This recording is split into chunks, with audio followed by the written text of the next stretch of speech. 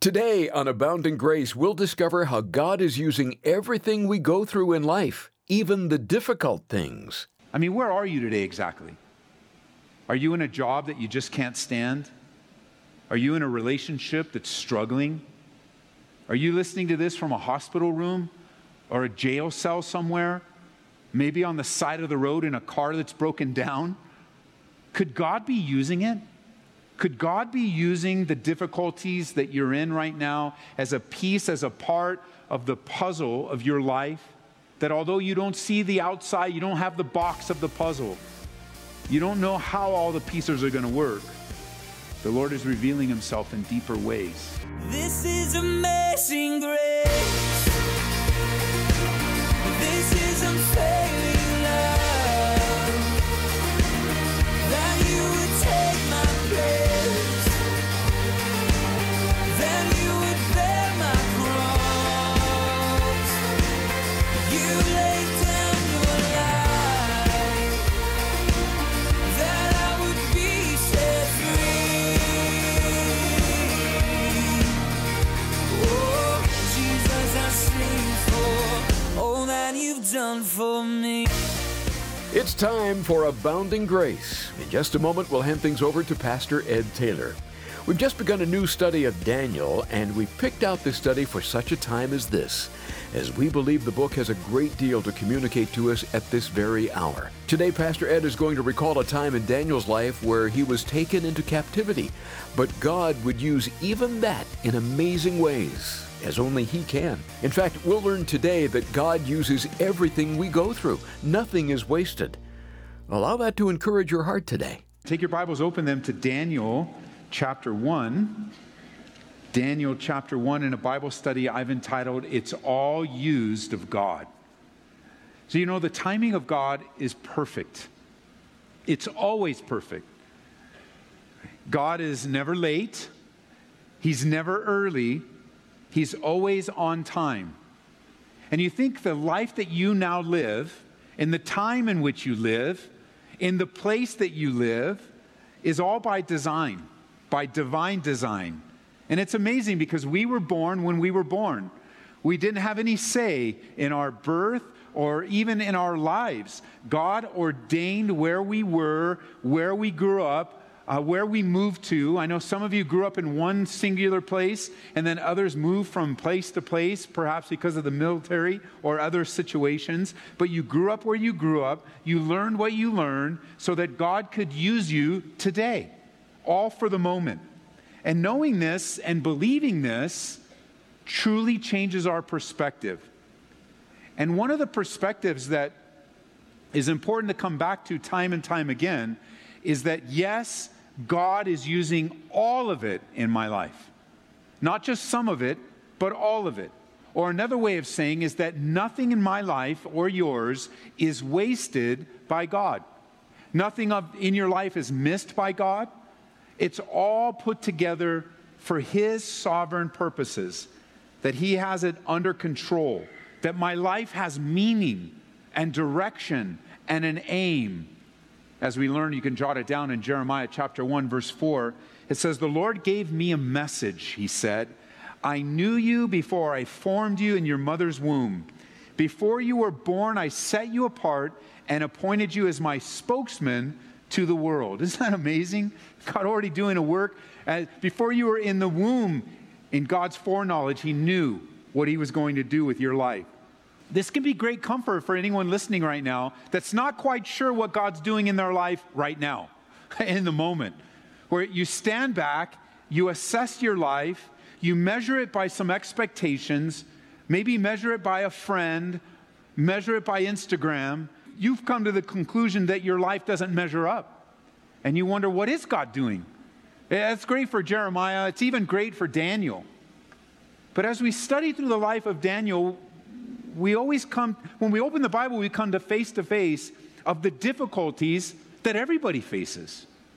And Daniel, we usually get the highlights. Today we're introduced to a lowlight in his life. He was literally kidnapped or taken captive by an invading country. And one day he was living with great promise. raised in a godly home, and the next day he's being brainwashed by the culture and, in this case, the government and the leadership. Remember, Daniel's a book about a man and his ministry, the purity of his life, the prophecy through his life, and how important prophecy is in giving us insight of the faithfulness of God, that his word always comes to pass. So check this out, verse 1 in chapter 1. In the 3rd year of the reign of Jehoiakim, king of Judah, Nebuchadnezzar, king of Babylon, came to Jerusalem and besieged it. And the Lord gave Jehoiakim, king of Judah, into his hand, and with some of the articles of the house of God, which he carried into the land of Shinar to the house of his God. And he brought the articles into the treasure house of his God. So mark that word in verse 1, besieged. Nebuchadnezzar actually came into Judah 3 different times. Nebuchadnezzar, the king of Babylon, becoming the king of the known world. He takes the country, the people of Judah, 3 times. The first time in around 606 BC, next in 597, and then finally in 586. And it was on the last invasion by Nebuchadnezzar that he completely destroys Jerusalem, burning it to the ground with fire. Now, as the ruler of the Babylonian Empire, Nebuchadnezzar was powerful and his empire was growing. And it was in the 3rd year, 606 BC, that Nebuchadnezzar comes to town. Notice in verse 2, mark these phrases. And the Lord gave Jehoiakim, king of Judah, into his hand with some of the articles of the house of God, which he carried into the land of Shinar to the house of his God, little g. He brought the articles into the treasure house of his God. Now notice verse 9. We'll jump ahead for a moment. Now God had brought Daniel. So the Lord gave, and God had brought Daniel. And notice verse 17 in chapter 1. And these 4 young men, God gave them knowledge and skill in all literature and wisdom, and Daniel had understanding in all visions and dreams. We approach the captivity with great sorrow and great difficulty. If we were watching it all unfold, the judgment of God is finally coming upon the house of Judah, the evil of the kings and the leadership there, just as God had predicted, just as he said would come to pass. It's now coming to pass. But you know as well as I do, when the judgment of God falls, innocent people suffer. Now, for us in the new covenant, when we experience the consequences of sin, innocent people suffer. Now, of course, you and I suffer the consequences of our own sin. We're suffering because of our own bad decisions. And yet the people around us, they suffer too. So here you have, in relationship to the bad leadership, you have innocent people suffering as they now are taken into captivity. However, in the midst of suffering, in the midst of difficulty, in the midst of hardship, we can't forget that God is very much involved in what transpires in our lives. And for this captivity in Judah, God is very much involved. The judging of the nation for their idolatry, their oppression of the poor, their lack of dependence upon Him, their lack of pure worship. And it's the prediction, it's the fulfillment precisely of the prophecy in Isaiah 39 and Jeremiah 21 and 25, if you're taking notes. And yet behind the scenes, God has a young man. His name is Daniel. A man that's going to be greatly used. A man that's going to be a light to the nation of Israel. A man that was so greatly used that we're studying his life and being encouraged by Daniel today. And I have to wonder, what is going on behind the scenes in your life of what God is going to use in your life to those around you? There you are in captivity and in bondage, suffering the consequences of your sin, perhaps dealing with the realities of bad decisions or difficulties that are unexplained. But there are always 2 sides to the unfolding picture in our lives. There's the human side, and then there's the divine side. The human side for Daniel is this captivity was horrible and horrific and difficult to endure. Nebuchadnezzar conquering the world with an iron fist was devastating and difficult for all that he came across. Seeing this apart from God, we might come to the conclusion, or he might come to the conclusion, look how great I am, look how powerful I am, look how in control I am. And he seems to be getting away with literally murder. However, from the divine perspective, he's just a pawn in the hands of a sovereign God. He's a tool of God. In Proverbs, let me show you. Hold your place in Daniel. Would you turn over to Proverbs chapter 21 with me? Proverbs 21. We need to remember both sides. Both sides, the human and the divine. We can't help but see the human side because we live in flesh and bone bodies. And we live in the emotion of the moment. And we live with the feelings and the anxieties and the concerns and the wonderings and the hopelessness and the difficulties of life. We can't help but see the human side because we live it, we feel it, we breathe the human side. But if we only focus on the human side of things, then we're going to be greatly discouraged, overcome by our emotions, and blinded to the spiritual realities in our lives. And who really wants to live like that? Nobody wants to live like that. And yet we find ourselves stuck in the human realm so often. We find ourselves stuck in focusing on our circumstances and maybe even being blinded by our circumstances. If we were to meet Nebuchadnezzar and he was to roll through Aurora and take it captive and take us all back to Babylon, we'd be feeling it too. We'd be feeling the weight of all that we've lost. We'd be feeling the weight of all of what hope is our future. We'd be feeling the weight of all the cries, all the screams, all the death, all the difficulty. We'd be overwhelmed by it. When we read through the scriptures, we remember that the people experiencing these things were human beings like you and me.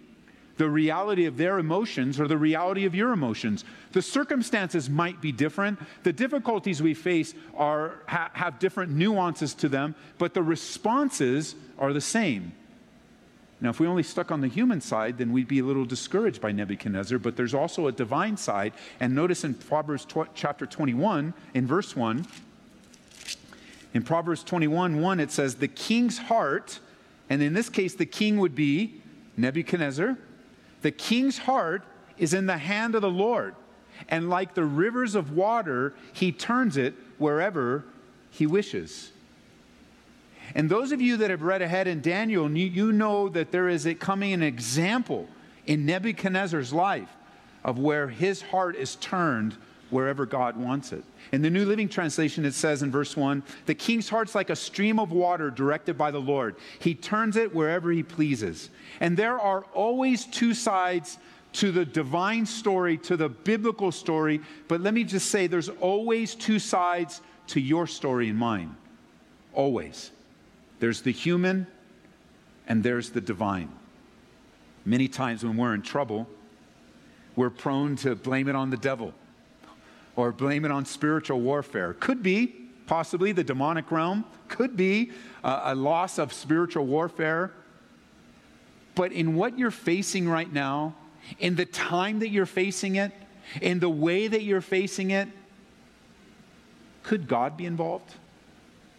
The answer to that is, of course. God is using it. God is using the situations, the pain, the problems caused by our own mistakes, caused by other people's mistakes, our own mishaps, our own sin. There is even pain in the Bible in some circumstances.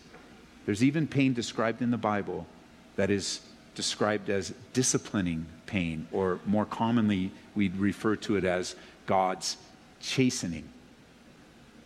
Difficulties that are used to chasten and train us in the way that we should go. And so we see here that there's a demonic element in the life of Daniel, against Daniel, but there's also God. They're both working. The devil wants the nation of Israel destroyed, but God is more powerful and is using Daniel and the situation to strengthen the nation of Israel. Both things are happening.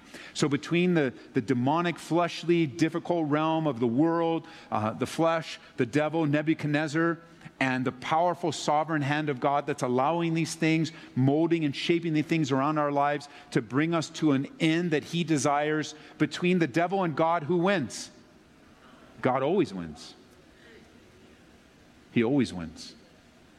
And our choice to willingly submit to the will of God is always wise to come sooner than later.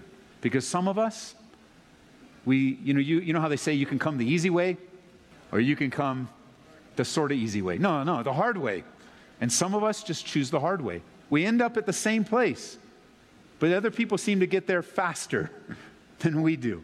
And then we wonder what's going on. And then God begins to reveal, look, you've been resisting. You've been resisting my sovereignty, Ed. You've been resisting the work I want to do in your life, Ed. You've been resisting that shaping and that molding. And I just, it's almost like God sometimes, I'm just watching it unfold for that right time where I can begin to shape and mold, and you become that moldable clay where you trust me again with your life. You see, God is sovereign. Sovereign, that means he is in perfect, powerful control. Or you could say in ultimate, powerful control. And he works all things together for the good. He works all things together for his glory and our good. Deepening our faith and love and trust in him. And no matter what comes into my life, the best choice is to trust him moment by moment, knowing that he's on my side. And it's interesting, I'm not one of them, but it's interesting to watch a craftsman at work. Someone that's really good at what they do.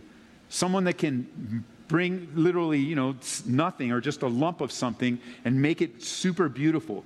Creative in drawing, creative in pottery, creative in woodworking, just simply creative. That are gifted in making things with their hands. It could be, woodworking, it could be fixing it could be fixing a car.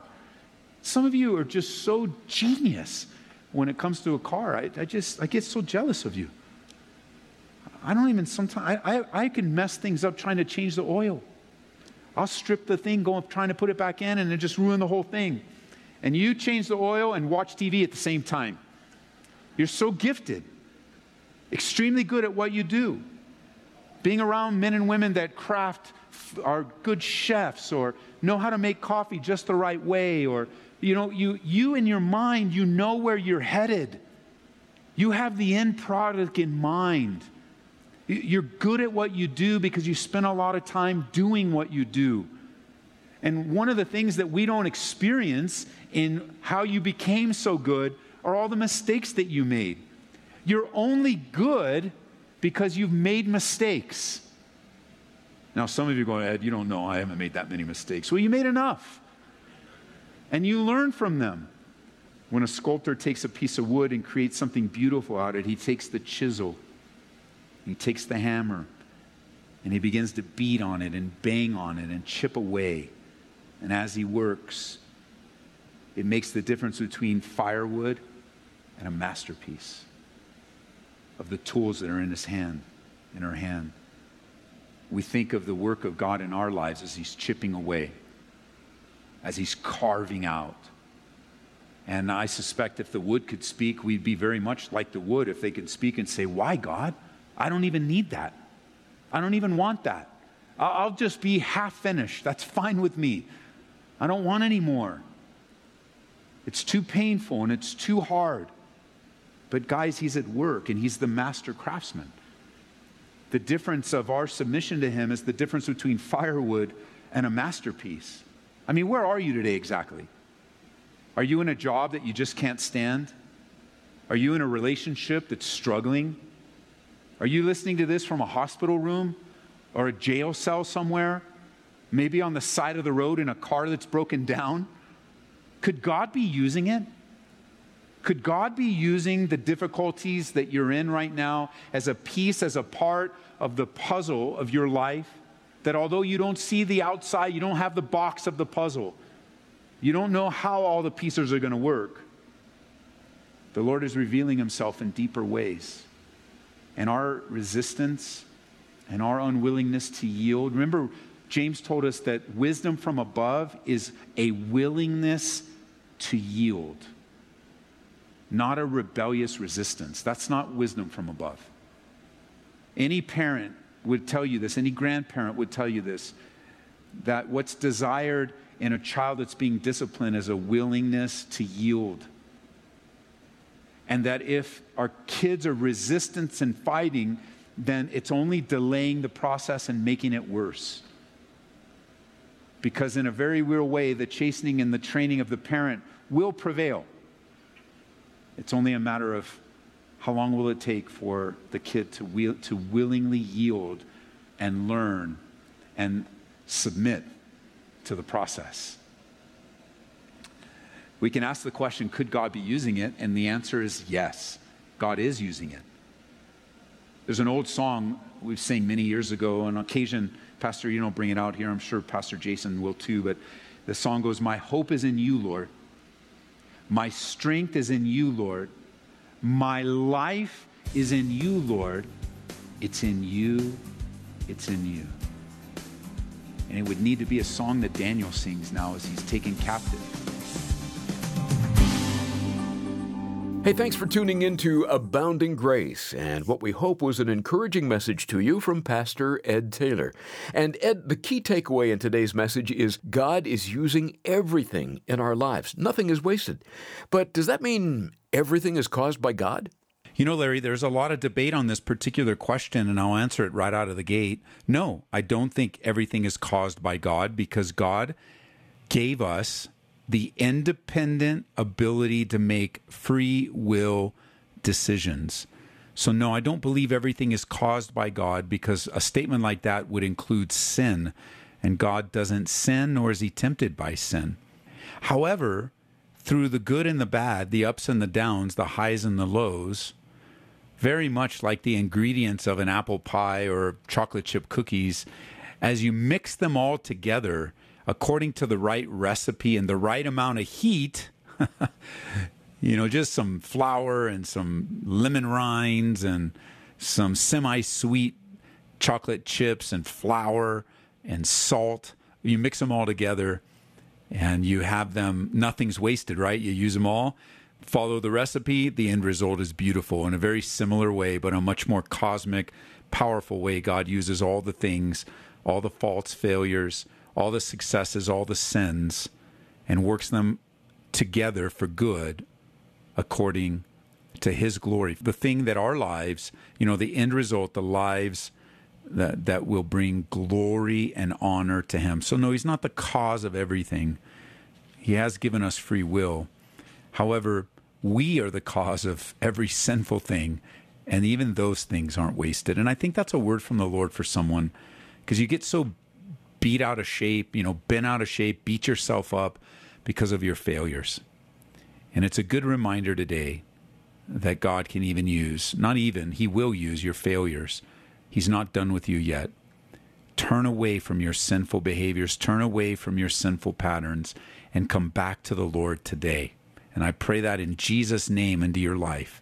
So thanks, Larry. Great question. I'm just thinking somebody listening, many people, it's not just one, many people listening to this today need to come back and stop beating themselves up. And I know God's already doing that work in them by the Holy Spirit. Thanks again, Pastor Ed. Simply go online to hear this again at aboundinggraceradio.com. Again, we're at aboundinggraceradio.com. More and more people these days are accessing our teachings through our app.